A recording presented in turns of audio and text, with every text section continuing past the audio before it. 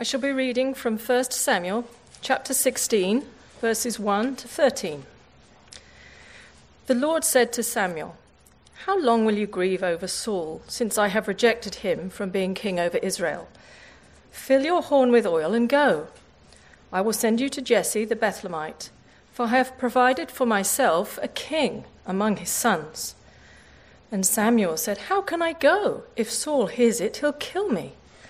But the Lord said, "Take a heifer with you and say, 'I have come to sacrifice to the Lord,' and invite Jesse to the sacrifice, and I will show you what you shall do. And you shall anoint for me him whom I declare to you." Samuel did what the Lord commanded and came to Bethlehem. The elders of the city came to meet him, trembling, and said, "Do you come peaceably?" And he said, "Peaceably. I have come to sacrifice to the Lord. Consecrate yourselves and come with me to the sacrifice." And he consecrated Jesse and his sons and invited them to the sacrifice. When they came, he looked on Eliab and thought, "Surely the Lord's anointed is before him." But the Lord said to Samuel, "Do not look on his appearance or on the height of his stature, because I have rejected him. For the Lord sees, not as man sees. Man looks on the outward appearance, but the Lord looks on the heart." And then Jesse called Abinadab and made him pass before Samuel. And he said, "Neither has the Lord chosen this one." Then Jesse made Shammah pass by, and he said, "Neither has the Lord chosen this one." And Jesse made 7 of his sons pass before Samuel. And Samuel said to Jesse, "The Lord has not chosen these." Then Samuel said to Jesse, "Are all your sons here?" And he said, "There remains yet the youngest. But behold, he's keeping the sheep." And Samuel said to Jesse, "Send and get him, for we will not sit down till he comes here." And he sent and brought him in. Now he was ruddy and had beautiful eyes and was handsome. And the Lord said, "Arise, anoint him, for this is he." Then Samuel took the horn of oil and anointed him in the midst of his brothers. And the Spirit of the Lord rushed upon David from that day forward. And Samuel rose up and went to Ramah. When you were younger, did you have a hero, that you looked up to, or even now? Is there somebody that you respect greatly? And what is it that you respect about them? What characteristics would mark them as someone that you find is great? Would it be their education? Would it be their prowess, their social standing? What makes a person impressive to you? As we look through this study in David, you're going to see that David is a great man. Brilliant faith, unique courage.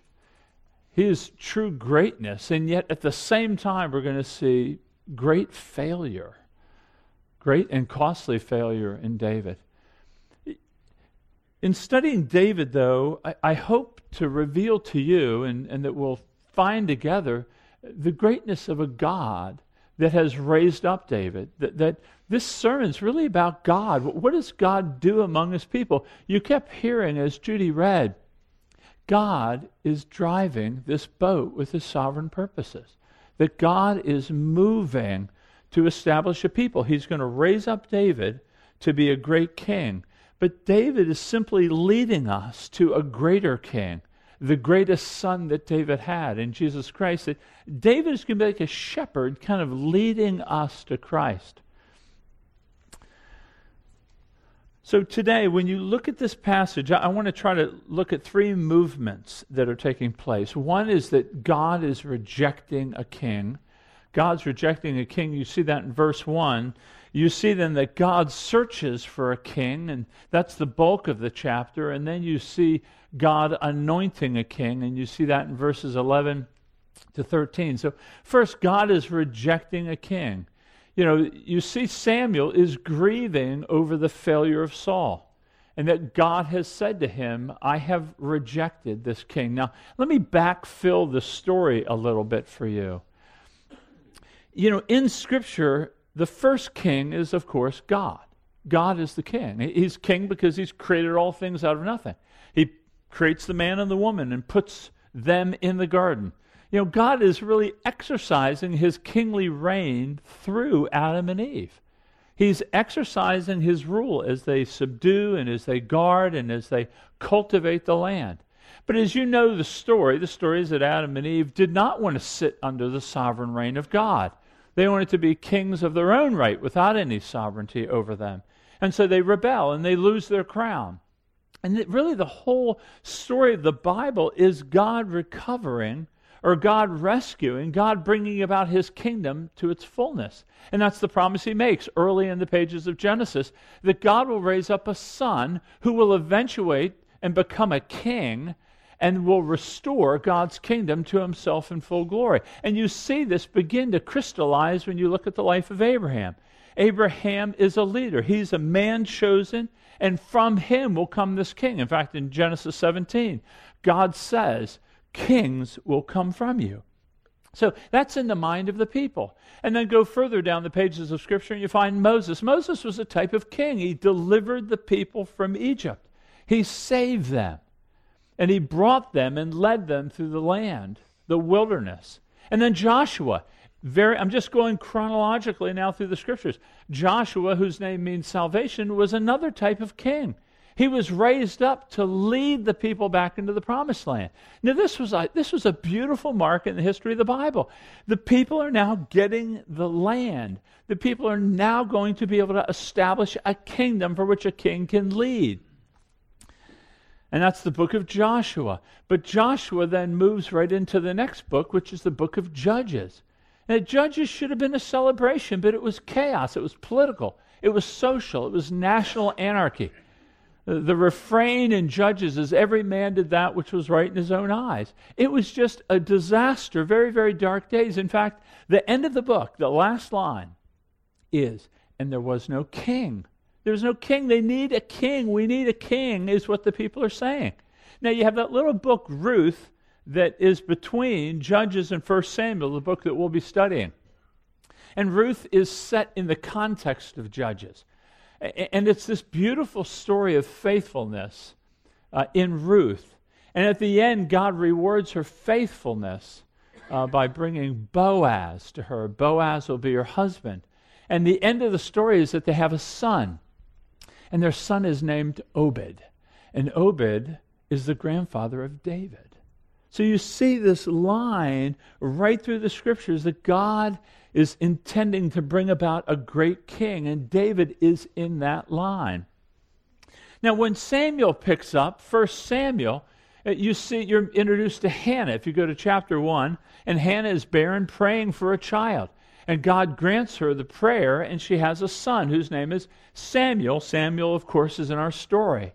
Now, Samuel will grow up to be the greatest and the last judge of Israel. Kind of a judge-savior is through the book of Judges and into Samuel.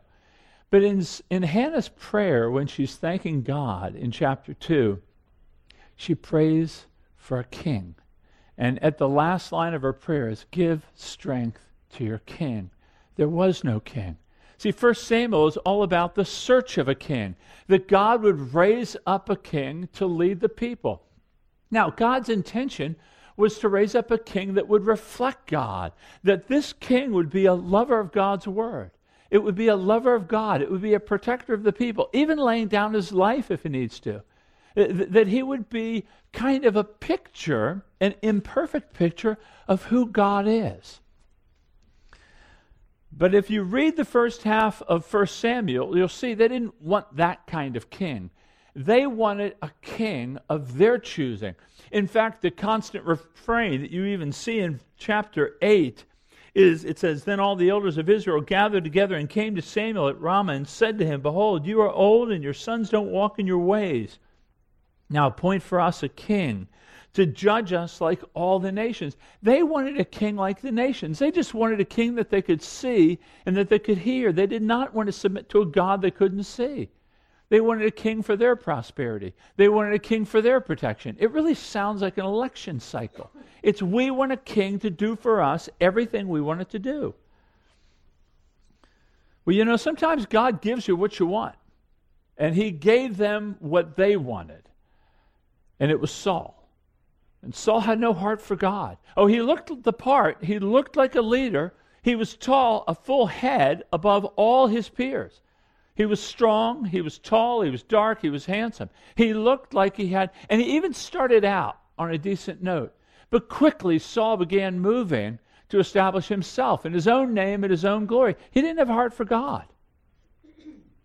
In fact, in this one place, this confrontation between Saul and Samuel, Samuel is the judge who anointed him. Saul says this. He says, I feared the people and obeyed their voice. Saul had this pattern of doing what he wanted to do when he wanted to do it. And so in the first half, it ends with this line. Samuel said to Saul, I will not return with you, for you have rejected the word of the Lord, and the Lord has rejected you from being king over Israel. God rejected Saul because of his disobedience. I want you to know God, in this age of God being loving and merciful, do not forget that he rejects. There's a severity to God over disobedience that we do not want to overlook too quick. We're almost afraid, we're almost embarrassed sometimes to speak about the judgment of God and the severity of God. And very clearly, he says, I've rejected you as my king. He's rejected him because of his disobedience. We don't want to take our disobedience lightly. I would also caution you as a people in terms of what do you look for in a leader? In a leader, do you look for the education? Do you look for the social standing? Do you look for success? Do you look for beauty? Or rather, do you look for an ability to weep? Do you look for a person with a strong integrity, strong marriage? They don't maybe look so perfectly on the outside, but inside they're solid, they're strong, they're like granite. And what do you look for from a leader? Oftentimes we want the leader to be everything to us, to produce everything for us, to protect us. When you look at some of the political leaders that we look to, that they have to provide all these things for us, and they can't fail. That'll set us up. When we look for these things in a leader, or we look for those things from a leader, it sets us up for a Saul. It prepares us to go after the promises, the looks, the success, rather than the character of the person. So God rejects Saul. So that leads us up to our passage where he now sends Samuel to search for a king. And you see this, Samuel grieving, and God says, take your horn and fill it with oil and go to Bethlehem, and you will find I've provided for myself. Notice the language there. In fact, literally in Hebrew it says, I see a king among the sons of Jesse. And so Samuel obeys. He gets his horn, he fills it with oil. Now, he's scared, and he articulates that to God. And he should be scared. I mean, Samuel was a prophet, but he was also a kingmaker. That's what prophets did. They made kings. They anointed kings. And when he gets his horn of oil filled, and he's starting to walk to anoint a king, when there is an existing king on the throne, that's a threatening thing. And he was scared. And he appealed to God. And you see the mercy of God in kind of meeting him where he is to say, take a heifer with you. I imagine it was a bit of a distraction. Say that you're having a sacrifice in Bethlehem, which he did do. Now, when he approaches Bethlehem, all the elders come out. Now, they're trembling, it says. They're shaking. You can see their nervousness. Why? Well, I'm not exactly sure. One of probably two reasons. One would be that they're afraid of Samuel. Samuel was a formidable man. He was the judge of Israel. He had the power of God. He called down God, and God sent thunder. When Saul, in chapter 15, did not kill the king of the Amalekites, as he was supposed to, he was a wicked king, and God was exercising judgment through Saul, and he told Saul to kill the king, and he didn't. He spared him. And so Samuel takes a sword and hacks him to pieces. He's a formidable man. They may have been trembling over him. What is he coming to do with us? Or perhaps they were scared of Saul. Samuel's got his horn of oil. He's anointing somebody. We don't want to be seen as seditious or treasonous with Saul. What will Saul do to us? And so, of course, Samuel brings peace and says, I've come in peace. And so he has this sacrifice. He has the elders of the town and the sons of Jesse consecrate themselves, or to go through a ritual cleansing because they're going to perform a sacrifice. And then as these sons come before Samuel, he sees Eliab, who is the oldest, the strongest, the biggest. And he thinks, it says, he's the one. Samuel hasn't caught the drift just yet. He's the one. And God says, I've rejected him. Same word that he used for Saul. And look in verse 7, because he doesn't give any reason but this one. He says, don't look on his appearance or on the height of his stature, because I've rejected him. For the Lord sees not as man sees. Man looks at the outward appearance, but the Lord looks on the heart. I'll talk about that in a minute. Let me just go on. All the other sons are brought before him, and they all have the same verdict rendered, which is the Lord has not chosen them. It's like a Cinderella on steroids or something. None of the shoe doesn't fit any of them. And you see this, we're at a crisis point now. He's been sent to search for a king. There's no king found. But I want to stop and have you just look at Samuel for a second, because Samuel, a lot of commentators kind of beat up on Samuel. He's kind of failed here. He's kind of faltering. He's getting scared. He's continuing his grieving with the fall of Saul. But I want to just hold him up as an example of what obedience looks like. Samuel is obedient in the midst of sorrow, fear, and uncertainty. Let me explain that. Samuel is still obedient, even though he's sorrowful. He is sad over Saul. Saul had the monarchy. The plans of God, the nation of Israel were resting on Saul, and he failed. He failed before God, and he's sad over that. I'm sure he was also scared. I'm sure that there was also some affection within Samuel for Saul, but he failed. And I found it interesting over his grief. How many times we will hear about the failure of someone, and we'll be more interested in the details of their fall than we are sorrowful over his fall or the impact it would have on the church. So I think but Samuel obeys in the midst of sorrow. But Samuel also obeys in the midst of fear. He had to go from Ramah, where Samuel's from, to Bethlehem. He had to go right through the area that Saul would have been. And so to take a horn of oil, to go through there. Hey, Saul was an erratic fella. He wanted to put his son to death. He wiped out all the priests when they gave bread to David, when David was running from him later on in 1 Samuel. He was a man that knew how to kill, erratic man. There was fear there. And yet Samuel obeyed in the midst of the cost that might come to him. And Samuel also obeyed in the midst of uncertainty. He didn't know what was going on. He's just get this word from God, take your horn, fill it with oil, and go to Bethlehem, and I'll tell you who to anoint. He doesn't have the whole blueprint. But his obedience, sometimes we want to always know, okay, God, what's the plan? I got to obey. Well, why do I have to obey? And what's the situation here? We want to know all the details of what he's calling us to obey. And he just obeys in the midst of uncertainty. So when you look at your own life now, where is God calling you to obey? Where have you been walking in a manner? Maybe it's something about even speaking to your neighbor about the gospel, but you're in fear of obeying. What might they do to you? How might they look to you? How might they treat you afterwards? And we're in fear over what might come.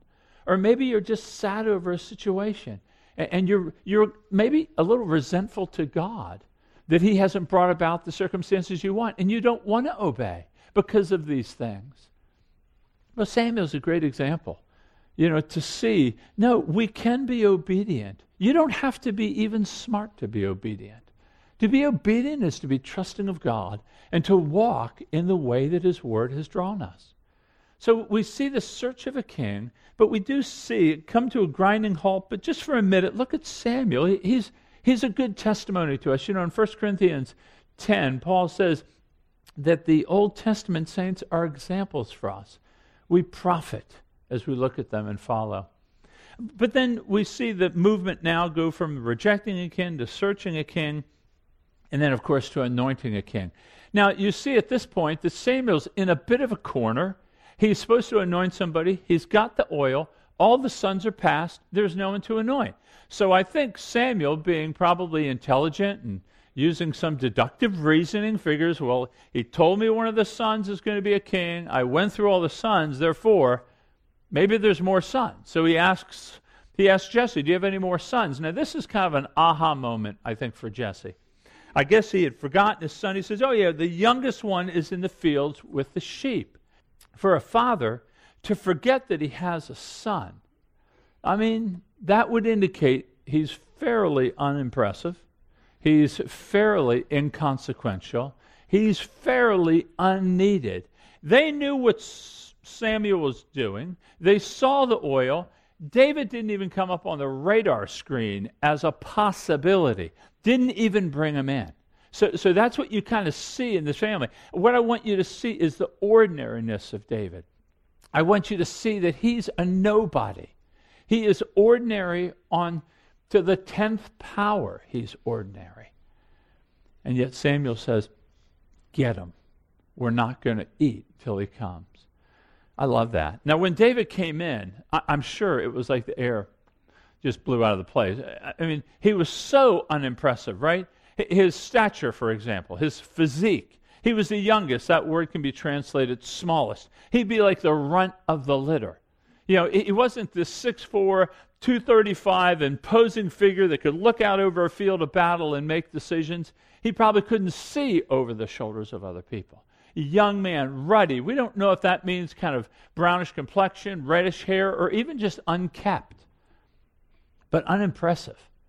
But not just that, in terms of his family. I mean, unimpressive family. This is the first mention of David. You have no birth narrative. You have no history of David. You have nothing. He's just on the scene. That's all he is. His dad doesn't even call him by his own name. So clearly the family is not significant. And then on the social ladder, he's a shepherd.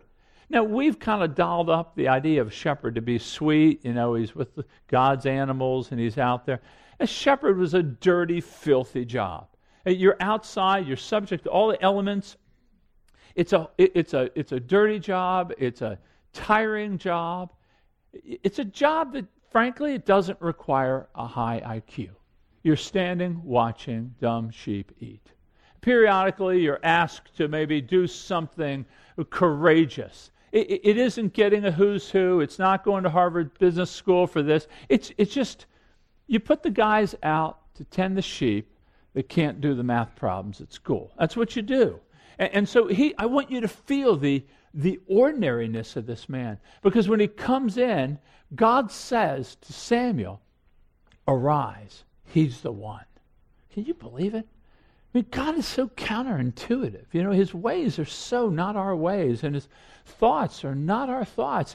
And there is Samuel, then dumps the horn of oil, and the oil comes over his head. And that's the critical issue, because it symbolizes that God's Spirit is being poured over him, and is going to empower and equip and enable him to do everything that God will have him do. That's a critical feature for our story. So you see God rejecting a king, searching for a king, and finding a great king in a very ordinary man. So let me just tease out a few lessons for you to think about. And what I want to do here is I want you to think differently about God. I don't want to draw this David is you and you're David. We're not going to do that through this series. I want you to think differently on God. And the first thing I want you to think differently on is that God doesn't look at us as we often look at ourselves, but he looks upon the heart. Now listen, we don't have good eyesight with one another. We don't. We tend, and we know that about ourselves. We have expressions, don't judge a book by its cover. Looks can be deceiving, but we fall prey to it all the time. I may have shared this back with you a long time ago, but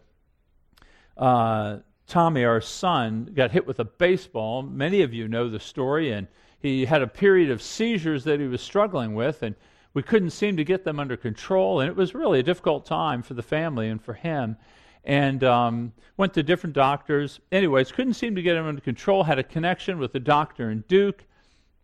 And I'll never forget the day. We're sitting in the examination room, And so we're just waiting. You never know when they're going to come in. And so this man in scrubs comes in, just looks like a common hospital employee, and walks in and kind of shuffles in a little bit. And I'm thinking he's going to clean the trash can. He was one of the custodial staff. And he looked like it. His hair was disheveled. The outfit was, and he's kind of an older guy. And all of a sudden he picks up the chart, Tommy's chart by his bed. And I was about, you can't see it, I was about that close to saying, what in the world are you doing? Clean the trash. What are you looking at my son's chart for? And then he turns around. He starts talking to us. Well, he's this highfalutin doctor that actually was able to figure out that it was the medicine he was taking that was helping cause the furtherance of the seizures. The guy was brilliant and just took a load of worry off our souls. I had him as the trash man because I was just looking at the outward appearances. It was incredible. I was so glad I had shut my mouth. I wasn't even concerned with Tommy at that point. I was just thinking, whoa, I could have really. But God looks at the heart. God's vision is for the heart. What does this mean? It doesn't mean God looks for us to be sinless and perfect. It was David who wrote Psalm 51:5 that he was brought forth in sin. So David was a sinful man, and we're going to see that in just a few weeks. But God looks at the heart that's committed to him, the faltering heart, the weak heart that is postured for him. Don't you think this is good? Isn't this good news that God doesn't look on the outward circumstances? He doesn't look at your resume. He doesn't look at your accomplishments. He doesn't look at how many victories you have. This is a good thing. I mean, how many of us just labor and struggle over being thin or being pretty or being successful or advancing our careers? I mean, how much time do you invest just in your body health, whether it's exercise or eating? How much time do you invest on the cultivation of the outward? How much time do you invest in the cultivation of a better career? How much time do you invest in cultivating the right relationships so that you establish yourself in a certain social connection? Now, I'm not saying these things are wrong inherently. How much time? If you invested the same time on your outward body that you do at cultivating the heart, would you be very pretty? Would you have much beauty to you? God looks at the heart. Now, this can be good in some respects. It can be bad in other respects. When you think through the idea that God sees through your reputation into the reality of who you are, what does that cause you to think? If your life, if all the contents of your heart, the things that you have done, the things that you want to do if you could do, the thoughts you have, the anger, the bitterness, if they were all written down in a book, and all of us received a copy of it on our way out, would you be back next week? Would you come back? How many years would it take for you to crawl out of the hole that you would feel you created in the minds of people? Now, God looks at the heart. The world will always judge you by the way you look and by the way you carry yourselves and the success that you have. God doesn't. That's bad news. But it's good news because he's merciful to us. It's good news. This is really the beauty of the gospel. And this is why we have to be born again.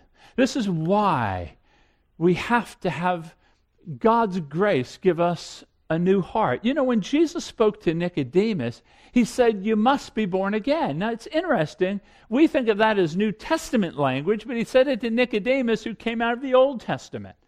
It was known to the Old Testament saints. It would have been known to David and to Saul. You have to be born again. Why?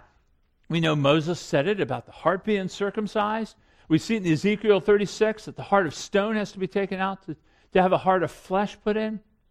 We need to believe in Jesus Christ, that he has come to save us from our sins, to deliver us from all the disorderedness of our hearts. We just spent 7 weeks on the 7 deadly sins, and they were all pictures of a disordered heart, a heart out of line with God, a heart not dedicated to God. And to say that you're a Christian because you believe in a certain doctrine or a creedal affirmation, no, that's not enough. You have to be born again. God has to do a work. You have to appeal to him by repentance and faith. That's what it is to be a Christian. And if you're here and you've never been born again, you've never appealed to him for forgiveness and for a new heart, that is the first step. Because God's looking at your heart and he sees it. But to be born again, he sees a heart now that's beginning to beat for him, that can now be committed to him. But not just to enter the faith, but for the Christian here that's walking along the faith. It was David who said in Psalm 51, create in me a clean heart, renew a right spirit within me. So I mean, this is the life of the Christian, that we're always guarding our heart. We're guarding our heart. It's the wellspring of life. This is why we looked at those 7 deadly sins. Where is our heart out of line? So God looks at the heart. I don't want to encourage poor eating, lack of exercise, career destruction. I'm not encouraging those things. I'm just saying be mindful to the degree that you're working to cultivate your heart to be a thing of beauty and a thing of passion and a heartbeat that, when you see a couple in love, it's so obvious. That's what the Christian is to be towards God because of his Son's death for us. As we think and we sang that the Son of God laid down his life for us. Let us have hearts that beat for God. That's the first lesson, that God looks at the heart. But then secondly, God uses ordinary people to do very unique things. I mean, don't you often find you kind of scratching your head, I can't believe what God just did. Have you ever said that when you've seen God's grace come into your life? You've said, I can't believe he did it that way. Who would have ever thought that? Here's David. David is slight in stature. He's very unimpressive, and yet he becomes the greatest king. All the kings following David are judged by David. David is the litmus test for what is a good king. David is significant. I mean, you think about it. Not only geographically did he expand the borders of Israel beyond even the present modern state of Israel, they're wider than that. David's kingdom was actually associated with God's kingdom. And when Jesus came to establish his kingdom, it's really seen as a completion of David's kingdom. David's right there in the center. David's kingdom is that great. I mean, think about David as a poet. I mean, can you imagine without David's poetry? Think of all the psalms that have saved you and served you and helped you. He wrote those. This was a shepherd boy. This is a shepherd boy that wasn't named by his father, wasn't even included in the running. And think of how the beauty of his literature, the way it resonates, it connects with us and God. He wrote those. David was a musician. He set these psalms to music. He plays music in the second half of 16 to calm Saul. I mean, he's a musician. He's more recognized than anybody else in Scripture besides Christ. More than Abraham, Isaac, Jacob, more than Joseph, more than Noah, more than Gideon, more than any of them. He's mentioned close to 60 times in the New Testament. This is a nobody that became somebody. And the reason that God uses the ordinariness of David is to show how extraordinary he is. That's why God does this. That's what Paul said. He says in 1 Corinthians, he says, "For consider your calling, brothers. Not many of you were wise according to worldly standards. Not many of you were powerful. Not many of you were of noble birth.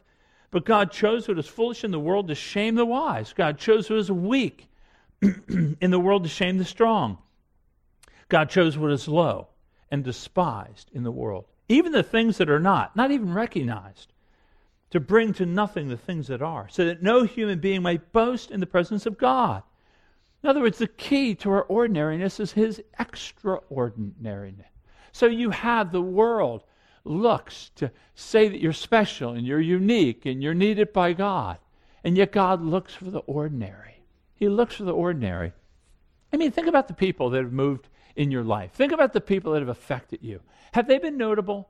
Have they been of great renown? Have they been of great, kind of, their names are high and lifted up? The people that have really intersected your soul, haven't they just been ordinary people? God uses ordinary people. And I would just, as parents, I would just give this warning, or I would submit this to you. You know, we live in an age now where everybody gets a trophy, and where everybody's special, everybody's unique, and everybody's needed by God. Teach your kid a little ordinariness is a good thing. Just, you're ordinary. We're all ordinary. It's a good thing to be ordinary. It doesn't mean that if he excels in math, just, you know what? What we want to drive home to both our children, but also one another, what makes us unique is God has made us in his image. We don't want them having a self-image. We want them focused on his image. So if they are good in math, then have them thank God, because what have we received? What do we have that we haven't received? Why would we ever boast of anything as if we didn't receive it? And so encourage ordinariness, because God takes ordinariness and he is extraordinary through it. And so those of you, not just thinking about your kids, but thinking about yourself, what have you written out? You know, so many of us seem to write ourselves out of God's script. You know, God may be doing, I can't do that. I'm not gifted at that. Someone else is stronger at that than I am. No, I'm not very gifted at that. We write ourselves out of God's plan all the time because we just say we don't have it. But the point of it is, that's why he chooses you.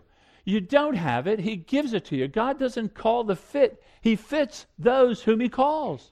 So he's going to give you what you need. I mean, David becomes this stellar example of anybody in this room, by God's grace, and we're going to see in just a minute, how God uses us to advance his purposes so that in the end, God will be boasted over. And heaven won't be about a bunch of backslapping, high-fiving over all that God did through us. It's going to be about God, because God uses ordinary people to do great and extraordinary things. Okay, the third thing that I would point out to you from this lesson is that God accomplishes his purposes through his Spirit. Through his Spirit. Notice it says that the Spirit rushed upon David. Rushed upon him. David couldn't have done any of these things. David wasn't put in a training program. He wasn't in the developmental program on how you can be a good king. It was the Spirit of God that moved on him. And the Spirit of God, by the way, is not like a can of spinach for Popeye. You know, you take it down, boom, you get guns. It's not like that. What the Spirit of God is, it's working in you, and you're going to notice, even next week in in 1 Samuel 17, when he defeats Goliath, that the Spirit of God is equipping him into conflict. And while Goliath fell, not all the enemies fall immediately. The Spirit of God perseveres David through chapter after chapter of being hunted and challenged by Saul. But the Spirit of God is what gave David the capacity to be an ordinary person doing extraordinary things, because he will get no credit, God will get the credit, and God deserves the credit, because it's the Spirit of God working through David. So the world wants to move to self-help and developmental ideas, but God says, you need my Spirit. See, what the Spirit does is he slowly helps us overcome our sins, that we're seeking to be filled with the Spirit so that we can put to death the deeds of the flesh. We seek to be filled with the Spirit so that we can speak of the gospel to someone that may be antagonistic. We're to be filled with the Spirit so we can love our wife who is not acting in a lovable way. We're to be filled with the Spirit so we can lead our children when we're exhausted, but we still need to engage them with the truth of the gospel. We want to be filled with the Spirit so that we can love those people who outwardly, they're not very attractive, but we're going to look at the heart anyways. So the Spirit of God is what does these. It's not us kind of welling up and, okay, I'm going to do it. I'm going to do it. You know, it's like you're going to somehow muster up the courage to do it. No, it's the Spirit of God. And it's the Spirit of God that unifies us in here. Do you realize that it's the same Spirit that fills every believer? So the person that you respect most in this church, whoever it would be, probably Carol, and you would say, I want more of her Spirit. You have the same Spirit. You have the same Spirit. And you have it in its fullness. She doesn't have a different or better Spirit. We all have the same Spirit, and that unifies us together. And so what we do is we want to ask to be filled with the Spirit. And you see in Ephesians 5, Paul says this very same thing. He says, hey, the days are evil. Make the most of every opportunity. Don't be drunk with wine, which leads to dissipation, but be filled with the Spirit. And the good thing is that Jesus Christ himself said, he said, though you are evil and you know how to give good gifts to your children, how much more will the Father give the Holy Spirit to those who ask him? When was the last time you asked, God, give me your Spirit that I can walk in the ways that you would place before me? When was the last time? Was it this morning? Was it last week? Maybe it hasn't been in this year. And yet Jesus says, he will not refuse the Spirit. He says, look at your own life. You as a father or mother, you love to give good gifts to your children. You're excited to do it. It's enjoyable for you. It's enjoyable to God to give us His Spirit to enable us to do it. Okay, the fourth lesson I would bring before you would be that God has purposes for His delays. God has purposes for His delays. Listen, the oil is fresh on his hair. And you find him in the second half of 16 back in the fields shepherding. Can you believe that? And not just that, but in chapter 17, David, when he comes, and we'll see that he comes into the camp and he prepares to defeat Goliath, he was a food delivery boy for his father bringing food to his brothers. He was back in the fields again. God coronated him and then moved him into obscurity. He moves him into obscurity. But it's in obscurity where he's learning patience, not being recognized. It's during those years where he was a lieutenant under Saul. Even though he was anointed king, he was a lieutenant to Saul. And he learned the art of warfare. You know, you realize David won't be recognized king until 2 Samuel? It could be 10 to 15 years that he will have labored in the fields and as a second to Saul before he's recognized. But all that time, he's learning patience. He's learning humility. He's cultivating a heart for God. He's writing these psalms. He's developing a love for God. All taking place. You know, we live in a world that wants it and wants it now. We have a love for the immediate. We have a love for the instantaneous. And yet God is slowly cultivating in His people a Christ-likeness. In fact, I love what one author said. He said, when God wants to develop the inner qualities, He takes His time. He takes His time. Maybe you're a mother or you're laboring at work and you're going nowhere fast, or you're a student, you feel like you live in obscurity, your life doesn't matter. Can I ask you to ask God for wisdom on how you can leverage your obscurity? That you could be learning these inner qualities of holiness and humility and joy and cultivating a love for God? Can I ask you to invite a brother or sister in your care group or a friend in this church? Would you pray with me? I feel like I'm absolutely indifferent to the world. I'm making no difference at all. I have no impact on the community. I have no impact on people around me. And would you pray with me that God would leverage this time where I might cultivate those inner qualities that He will then use, He will then make me capable of doing what He will have me do? I mean, ask Him for these things. Appeal to Him that you might leverage that time. I think of Moses, all those years in the desert, all those years before he would be used by God. What is God doing in you right now? Ask Him. You know, why, if you feel like you are in the midst of just obscurity, why? What does He have for you? I would encourage you to ask Him. Okay, and the fifth and the last thing would be that God is revealing to us through David a true king. So God He looks at the heart, not at the outward appearance. God uses ordinary people. He doesn't use the stars necessarily. That God gives us the Spirit to accomplish His purposes, and that God uses delays to cultivate in us greater growth. But then God reveals to us this true king. What David is, and what I want you to see is, you know, God, I traced you all the way up to 1 Samuel. I took you right on through every book of the Bible, how God is bringing forth a king, right? That you know, what we understand of progressive revelation is that progressively God's plan becomes more clear. It's God's fashioning a clearer plan that we begin to see because the Scripture and the revelation of God begins to build. And so with David, we see this high water mark in that God now raises up a king after His own heart. It's a picture of what is to come. David cannot save us. David's an example, but he can't save. But notice that David was called the Anointed One. And the word anointed in Hebrew means Messiah. And in Greek, the word is Christos, or Christ. So David is a Christ for us. He's a type of Christ. Now, other kings and other prophets who were anointed, they were also called Messiahs. But what's interesting is David is kind of pointing to this true Messiah to come. So when Jesus comes in the New Testament, he's called Christ, but he's called Christ 500 times. Not once or twice, but 500 times. It's clear he's the Christ. So when Jesus Christ comes, he says, the kingdom of God is at hand. Repent and believe the gospel. That's Jesus now coming to establish his kingdom, performing miracles, evidencing the nature of the kingdom and what the kingdom's going to be like, giving authoritative teaching. You've heard it said, but I say to you, showing himself that he's the true king. So David is leading us to Christ because Christ is the only king that can save. Christ is the one who lays down his life. We're going to see failures in David. You will see no failures in Christ, but David is just a pointer. This is the king you need. We need a king, and he's the king.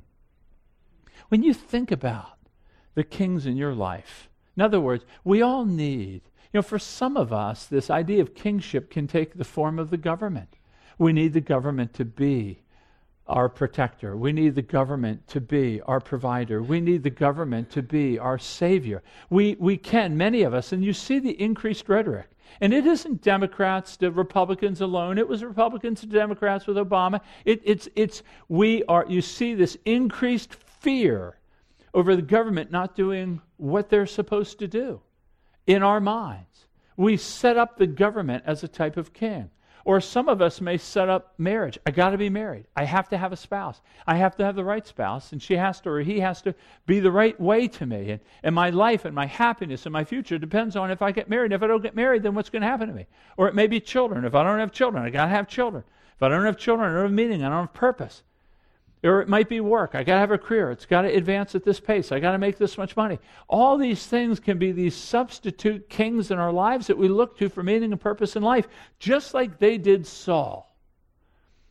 But we're to look that way towards Christ. Only Christ, who has died for us, can be the type of king for us that we need. And with Christ as our king, we need no other king. All those other things may be fine and good and right in their place in your life, but they aren't it. Only he is it. And only he will always be it for us. That's why right now he's at the right hand of God reigning. Who? For the church, for us. So I think David's going to instruct us greatly in this. So we've seen God reject a king. Do not be mindless over the severity of God to disobedience. He searches for a king. God starts something new. Isn't that good news? Isn't that good news? When everything seems like at a collapse point, he starts something new. His mercies are new every morning. And then God has anointed a king for us, David. But David's pointing to the true king that we need. So let's just take a minute now and perhaps allow the Spirit of God to convict us. Don't defend yourself. Open yourself to him. And ask for forgiveness if you've walked in a way and fashioned other kings that you've followed and worshipped and offered sacrifices to, or perhaps celebrate that we have a king. Celebrate that he is so good and so glorious, and he's demonstrated a great love for us. And then I will close this in just a few moments.